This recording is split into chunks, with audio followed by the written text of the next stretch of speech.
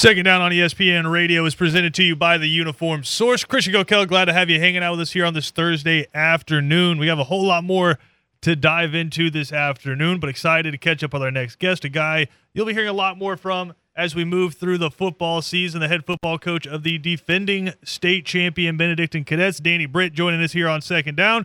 Coach, looks like it's been a tumultuous offseason for you, man. I saw the pictures from the ring ceremony there, and we got you hobbling.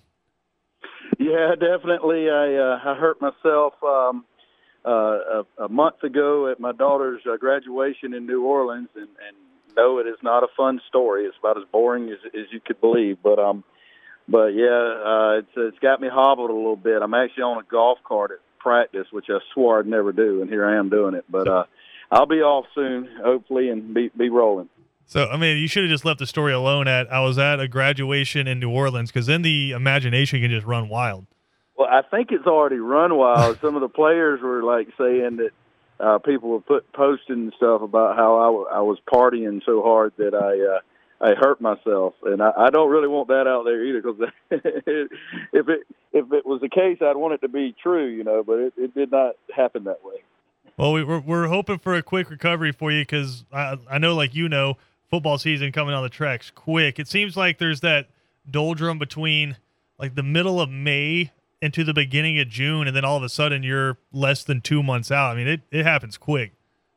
It does happen very quickly, and actually it's funny. It's one of my favorite times because we get May, and we always like to do spring ball in May, and you started football, then you get the June workout session, and so you're in football, but it's not as much pressure. You get to do other things, and I enjoy it. And we just released the guys for the last time before the fourth break, cut them loose, and begged them all to behave and not get in any trouble and that sort of thing. But we'll look forward to it. And you're right. As soon as you get back in July, it ramps up very quickly. Now you're doing your best Bobby Bowden impression out there right now, but a guy who won some championships himself. What's it like, the difference between ramping up for a season where you're trying to go after a title versus still obviously the same goals, but also having that target on your back of being the defending state champ? We really try to make it as same as it is, as similar to each year. Oddly, because of, for whatever reason, the rings came so late this year, and we had to have the ceremony just yesterday. I wouldn't be talking about it. I'd be telling coaches, hey, don't wear the rings, don't wear any shirts saying, 21 state champion, it's over. Well, we didn't want to do that to the kids, but as soon as we get back in July, I can tell you there will be no more discussion of the championship. You just move on. It's a new team, new goals, and you focus in on those immediate goals and don't worry about what may happen in December. I thought it was interesting. Jeremy Pruitt talked to Dog Nation a little bit earlier this week, and he said the advantage Georgia has coming off of the national championship is Kirby Smart, because he's a guy who's seen a team and been a part of teams that have won multiple national championships during his time at Alabama. So he kind of knows what the pitfalls are following a championship season. You guys have won state championships before.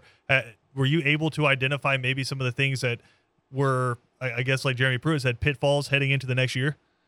Oh, definitely, without a doubt. We've learned. We were talking about that as a staff today after releasing the kids. That and we were doing some fun talking, comparing teams and all that, like everybody loves to do, and having fun with it. But we also said, hey, we got to make sure that we don't fall into those things. And some of them is what I just said. Just talking about last year's championship, it's over. It's over. Just like you can't just constantly dwell on a bad ending. You have to move on and focus on the positive and focus on what this team can do. So that's just one of them. I think others is, relaxing and believing just because if you show up and do similar work, you'll get the same results. That's not the case either. That's like saying every athlete's the same. Some athletes have to work harder and do more to get the same result, and each team's going to be that way. And there's things. Losing an entire offensive line, you know that you're going to have to replace that, but there's no replacing what that group had built together. It's going to take a lot of time. So there are definitely those pitfalls that we now have the ability to look at and say, hey, remember back when we fell into this trap. Let's don't let this happen again. We can talk back now and look at those things and make sure we don't do them. Now, Coach, we haven't had a chance to catch up in a little while. Obviously, football season came to an end, and then we get busy with a lot of stuff. But one of the conversations we had immediately following the NFL draft was that the state of Georgia by itself had 40 players drafted in this past NFL draft. The only state that had more was Texas with 42 players drafted, but Texas has nearly 3 times the population of the state of Georgia. So just me putting mathematics out there and maybe being a little bit biased because of where I played, I feel like Georgia has become probably the best high school football state in America, and if not, it's certainly fighting for that spot. What's your opinion on that? Obviously, I'm biased as well, but no, I believe that is the case. I believe Georgia is the best. Now, Texas people will argue with you with that because of the size of stadiums and, a lot of times the amount of people they get to a game. And I think there's other factors of that. A lot of it is maybe they're so far away from, a college stadium or whatever that is what they go to. But I think it has become, as far as coaching, athletes, the caliber of competition, I think Georgia has become the best state. And there's other great places, too. Of course, I know that. But I really do believe that Georgia has kind of made that leap. And I remember growing up, because I'm from the Atlanta area, I always heard the mystique about those South Georgia guys. Our coaches would tell them, hey, they don't have anything down there to do but lift weights and play football, and then Camden County and those other schools would come to the Georgia Dome and pretty much prove it. But it seems like around the state right now, there's no bad area, right? You guys played a team from Columbus in the state championship. We all know what Valdosta is about, Middle Georgia with the Warner Robins, and then you have the Graysons right up, and now Langston Hughes and Cedar Grove and all these schools in Atlanta have become outstanding football programs. It's not just one area, it's all around the state.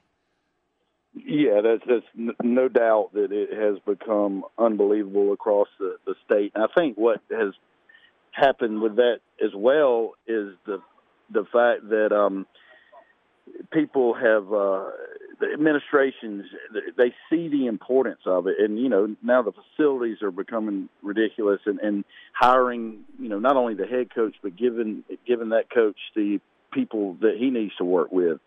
So you're right. There's no bad place in the state for football. It's good all over and in every division. It's some really good football, some really good coaches, some really good programs. Now, y'all's region changing up a little bit. I know the past few years it's been just 3 region games for you guys, but this year pretty much a full region slate for you, adding a few new teams. What can you tell us about the new region for you guys?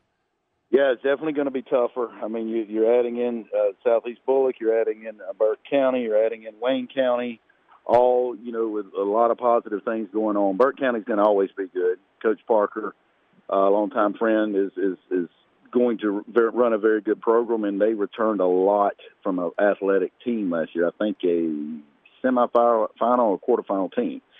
Southeast Bullock is growing and getting a lot of good athletes moving in there. And then Wayne County, I think J-Bo's going to do an incredible job with them. And we saw the size they had last year. My God, they were the biggest team we played all year. Yeah, 300 pounds across the line pretty much for everyone up there from Jessup. Now, coming back, defending a state championship, obviously it starts with the players. You guys have some really good ones coming back. I want to start with the senior on your team because I feel like he has a chance to be really special. Already has been amazing, but do something silly this year. Zaquan Bryan coming back for you guys has offers from all over the country. I know he's been tied heavily to Minnesota there, but with Zaquan, do you see him as a guy who's going to project more as a defensive back or as a wide receiver? I think he's a defensive back at the next level, and he's committed to Minnesota and that to play corner. I think that's what he can be, and I think he has a chance to be that then at the highest level. So, he can do a lot of things, obviously, even, in college, but I feel like that's going to be the best shot for him. But, for us, he's going to do everything. So everything, and give him some water and ask him to do everything again. Get him in shape now because he's probably not going to see the sideline unless it's a blowout. The guy who's going to be responsible for getting him the ball, Luke Kromenhoek, rising junior for you guys and already committed to Florida State as a quarterback. And in your coaching career, have you ever seen a guy commit to a school like Florida State as an underclassman before they ever took a snap at quarterback? No, I've never seen that. Obviously never had it. I mean, first of all, let's be honest. We're never going to have a situation again where you have a Holden Geriner warming up throwing to a Luke Kromenhoek. I mean, two what I think are both going to be future NFL players. So that was just special. I mean, we need to mark that in our memory. Pretty amazing. But no, I haven't. And, I know times have changed that, commitments are a little different. They still get courted and that sort of thing. But no, I certainly see why. I mean, it doesn't take just a minute to watch Luke do things and you realize why the places want to offer and accept his commitment. So the ball looks crazy coming out of his hands, right? Just the zip on it. And if you can do that in the same throwing drill as Holden Geriner, then you obviously have a cannon attached to your right arm. But what is it about him as a quarterback that has all these colleges? I think Arkansas just came in with an offer to him today. What is it about his style of play that has all these schools so excited about him? I think, and nobody wants to hear this in the transfer portal world that we live in now, I think the fact that he, one, had the integrity to sit behind Holden and play both safety and receiver and run down on kickoff and everything else. They like it. They love it. They say, hey, he's tough. He's a team player. He's got his mind right. He's not somebody says something wrong to me and I jump in the transfer portal type of kid. So I think that's really helped him. And then you see the way he physically plays, and then you see him throw a football, and you're like, okay, this is something special. Now, obviously, you guys have good players all over the field. You don't win a state championship without them. Who are some other guys that are starting to get some attention from college scouts? Yeah, you got Thomas Blackshear, who's a rising sophomore, who's gotten a couple of D1 offers, and he's going to be playing a receiver for us. We're actually going to move Quan into what Justin Thomas's position, the slot back, whatever you want to call it.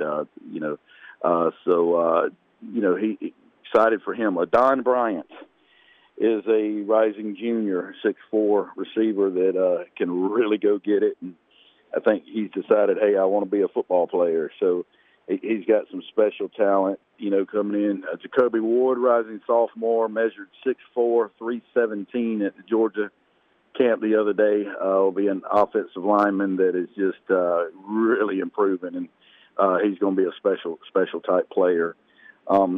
Defensively, I think the front seven is going to be pretty exciting to watch. Bryce Baker, we're moving him to an outside backer, and Lamont Mitchell, both of those guys are going to be on the edge with a lot of athletic ability. So we can get to the quarterback pretty darn quick. And Coach, before we let you get out of here, I know in college it's become a big deal just with the college football playoff and just getting the TV views to go out there and play big-time out-of-conference schools, right? Well, you guys are kind of taking that same approach to your schedule, right? Going down to play Christopher Columbus, a team that y'all hosted last year, taking them on the second week of the season, heading up to Atlanta to play Westminster, heading out to Ware County to play Ware County, and then heading down to Jacksonville to take on Bowles. What made you decide that you wanted to put together a schedule like that? Well, it's several different things. A couple of years ago, we were struggling to get anybody to play, and we only had a few region games, so we were having to get a lot of games, and really struggling to get people to play us. And I finally just was sitting there and thought, you know what? If we're going to do this, let's do this. And that's kind of my personality and everything I do. If we're going to do it, let's go wide open into it. And I contacted some national teams and started just saying, hey, we're going to travel to Miami. We locked in a 2-year deal with Charlotte Catholic. We're going to do those. So we're going to travel. We're going to do those type of games and play big time teams. And if we lose, we lose, but we'll get better. I mean, we proved it last year. You're going to get better when you play that caliber of team. When's the Vegas trip to take on Bishop Gorman? You know what? I mean, I know they're really good, but I'm not opposed to it. We'll fly to Vegas, and that could be a lot of fun. I would absolutely agree with you. Danny Britt, head football coach of the Benedictine Cadets, joining us here again. They received their state championship rings yesterday. Have you worn all the rings at the same time yet? Like gone full Thanos on it? No, I have not worn all three. I did wear the 2016 ring to the banquet or last night, and I had both of them. We went out afterwards as a coaching staff and grabbed some food and drinks, and I wore both of them, and that's enough. I don't know I could fit a third one on there, but it's getting more and more gaudy. I let the kids design them, and you know how they like it. It's a lot of bling. Oh, absolutely. Coach, we appreciate it, man. We'll talk to you more as we get closer to the season. Thank you so much, Christian. Appreciate you. Again, Danny Britt, head coach over there at BC, kind enough to take some time with us today. We'll come back. We got some college football news to dive into next right here on ESPN Radio. Second Down on ESPN Radio is presented to you by the Uniform Source. SEC Media Days right around the corner. Excited. We'll be in Atlanta at the College Football Hall of Fame, which if you listen to this show, we'll just say that's an interesting dynamic. But we'll be live at the College Football Hall of Fame, and you'll be able to catch all the interviews with players and coaches there. We had some breaking college football news earlier. Reportedly, USC and UCLA could be joining the Big Ten as early as 2024. But, I'll let Kevin and Ben prognosticate about that, because you can just get lost in a whole bunch of different rabbit holes talking about that. I wanted to come in today and talk about the SEC East. We'll probably do the SEC West tomorrow, because I wanted to break down, as you're looking at the schedule for these SEC East teams, what are the most important games for each of these teams? Obviously, goals are different from Vanderbilt to Georgia, but there are crucial moments throughout the season where your season can be broken, or you could build off of a game in particular. So what I'm going to do is go from the bottom up based off of last year's standings. So therefore, we'll start with Vanderbilt. Now, the Commodores, not expecting a whole lot out of Coach Clark Lee and the Commodores coming up in 2022. In fact, I believe that their game on September 3rd against Elon is the most important game of the year for the Commodores for a few reasons. Namely, it is sandwiched between two other out-of-conference games at Hawaii and at Northern Illinois. Yes, the same Northern Illinois that came to Atlanta last year and beat Georgia Tech. And Hawaii, not a bad football team. So sandwiched in between that is an Elon game for Vanderbilt. Why is that important? If the Commodores aren't able to win that, I think they're going 0-12 next year. That is a bad, bad football team in an improving SEC West, and Vanderbilt's crossovers into the West don't help them out a whole lot. So, again, their out-of-conference is Elon, at Hawaii, and at NIU. I don't think they win either of the games on the road. Got to win the Elon game. I don't think that's a given, because last year Vanderbilt got beat by Eastern Tennessee State, which is a very good program, but an FCS one. So, Vandy, take care of Elon, or you could see a big fat 0 in that win column. Moving on, Florida, who finished second from the bottom last year in the SEC East. I think Kentucky is the biggest game on Florida's schedule. You could point to the world's largest outdoor, if you'd like to. You could point to Tennessee holding on to their win streak over the Volunteers. But I think it's Kentucky, because it's immediately after Utah, which is going to be a really tough opener for Florida. So they could potentially start 0-1. And then you have Kentucky at home, which, yes, Florida's been down, Kentucky's been up, but traditionally this is a spot where Florida dominates Kentucky. If you can start the season 1-1 with a win over a very good Kentucky team, that's some positive momentum, versus there's a chance you start the season 0-2, maybe get a win there over UCF the next week, and head into Tennessee, which is going to be a raucous, to say the least, Neyland Stadium at 1-2. I think Tennessee's probably 3-0 going into that game. You'll be 1-2 heading to Neyland Stadium, and the Volunteers smelling blood. So Florida, I think that Kentucky game, probably the most important to avoid a disastrous start to the Billy Napier area. I'm going to skip South Carolina, because I want us to brainstorm together about that. I was sitting there staring at the schedule, and it's tough for me. I think there's a few different options for South Carolina, but we're going to come back to that. We're going to move on to Missouri. I think Missouri's biggest game this season is at Auburn on September 24th. Auburn is a down football team, and I think Missouri should start the year and be heading to Auburn at 3-0, which could be a huge, huge momentum boost for Eli Drinkwitz in that program. The one caveat to that, Missouri does play at Kansas State week 2. I think Missouri should be favored in that game, but Kansas State is a good football team. That was going to be closer than a lot of people think. I think Missouri should be 3-0 heading into Auburn, and if somehow they can start the year 4-0, that is a huge, huge boost in momentum for Missouri and Eli Drinkwitz. All right, moving on to Tennessee here. I think there's a few different options. I would hear Georgia because you're fighting for that SEC East crown. I would hear Alabama because you're trying to get out from underneath a 15-game losing streak to the Crimson Tide. But in terms of what Tennessee wants to do in year 2 under Josh Heupel, I think the biggest game, the one all the Tennessee fans have circled going in to this season, is week 4 against Florida. I know we've already talked about this matchup from the Florida perspective, but I think from the Tennessee perspective, this is a must-win game for the Vols because I don't think you're at Georgia's level yet, and I certainly don't think you're at Alabama's level. I don't know if anybody in college football is coming into this season, but you have 3 losing streaks right now in your 3 biggest rivalries, right? You've lost 5 in a row to Florida, you've lost 5 in a row to Georgia, and you've lost 15 in a row to Alabama. You're not going to wipe off all 3 of those this year, probably not knocking off 2 of those. If you can get one, reset one of those, go out, obliterate Florida in what should be a awesome night in Neyland Stadium, right? Obliterate Florida, that's a program-building win. I think that's the biggest game for Tennessee coming up this year.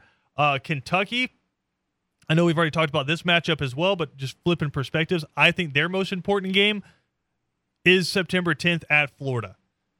You have been consistently the second best team in the SEC West for half of a decade, or SEC East, for half of a decade, right? Mark Stoops quietly has done one of the best coaching jobs in America over the last 10 years.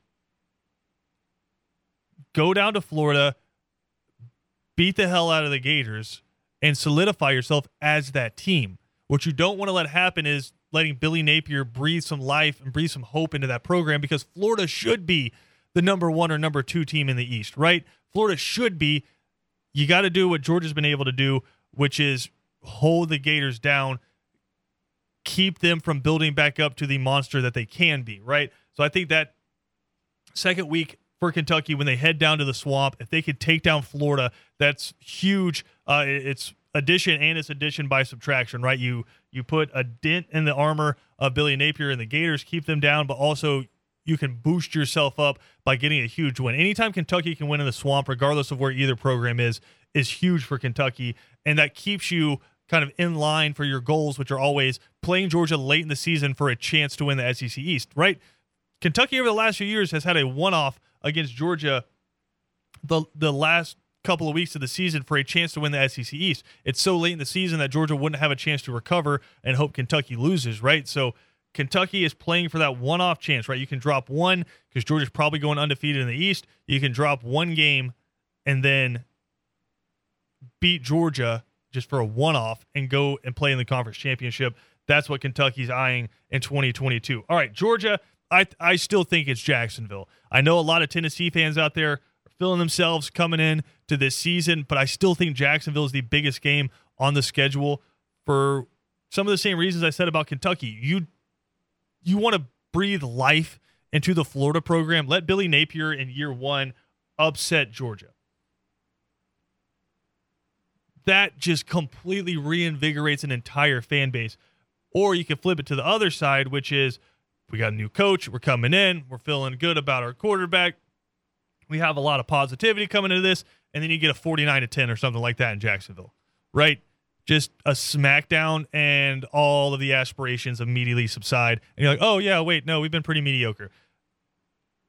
Georgia has to beat the hell out of Florida to keep the momentum going, the domination that they've had in the SEC East over recent years. Because we've seen Florida's a team with a propensity to pop up if they have just the stars aligned, right? Kyle Trask and Kyle Pitts on the same team, all of a sudden you can't stop them, right? It takes a historically good Alabama offense to upset, or not upset them, but to knock them down in the SEC championship, or somebody throwing a shoe in the last game of the regular season. So I think Georgia, Florida, the biggest matchup for Georgia coming up this season. I know it sounds boring. It feels like it's always the biggest matchup.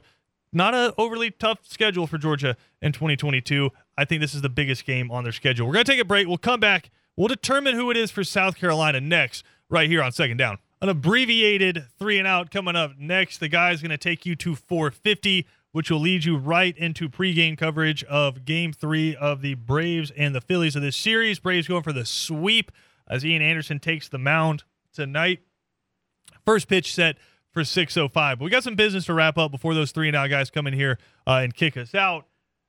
We're talking about the most important games on the schedule for SEC East teams. We've gone through every team except one, South Carolina, because I think there's a lot of games on their schedule that you could point to and say, no, this, in terms of momentum, in terms of where they want to be in the postseason, this is the most important game on the schedule for the Gamecocks, right? I could see November 12th against Florida, right? That's just a historic opponent, the Spurrier Bowl, taking on Florida, right? I could hear Georgia week 3, noon kick, taking them on at home. It's going to be on big ESPN. So all the eyeballs for that noon kick, I can hear that. You're taking on the defending national champions. But I think it's the week before that is the biggest game for South Carolina this season. Week 2, the Gamecocks are at Arkansas. Now, a lot of people in the know seem to think Arkansas is the second best team in the West, behind obviously Alabama. They got a quarterback coming back in KJ Jefferson, who has played a lot of snaps and has played a lot of quality snaps as well. They have to replace Traylon Burks, but that's a really good football program there under Sam Pittman. So South Carolina starts the season against Georgia State. Then they head up to Fayetteville to take on Arkansas. Why do I think that's the biggest one? Because if you can find a way to win that, Williams-Brice is going to be a madhouse against Georgia. Whereas you get slapped down by Arkansas, maybe people sleep in a little bit. It's a noon kick. It's going to be hot. Georgia's coming to town. We just got smacked down by Arkansas. Why the hell we want to go watch us get smacked by Georgia? But if you can somehow upset those Razorbacks, Williams-Brice is going to be rocking. 3 and Out coming up next right here on ESPN Radio, leading you right into Braves pregame coverage starting at 4:50.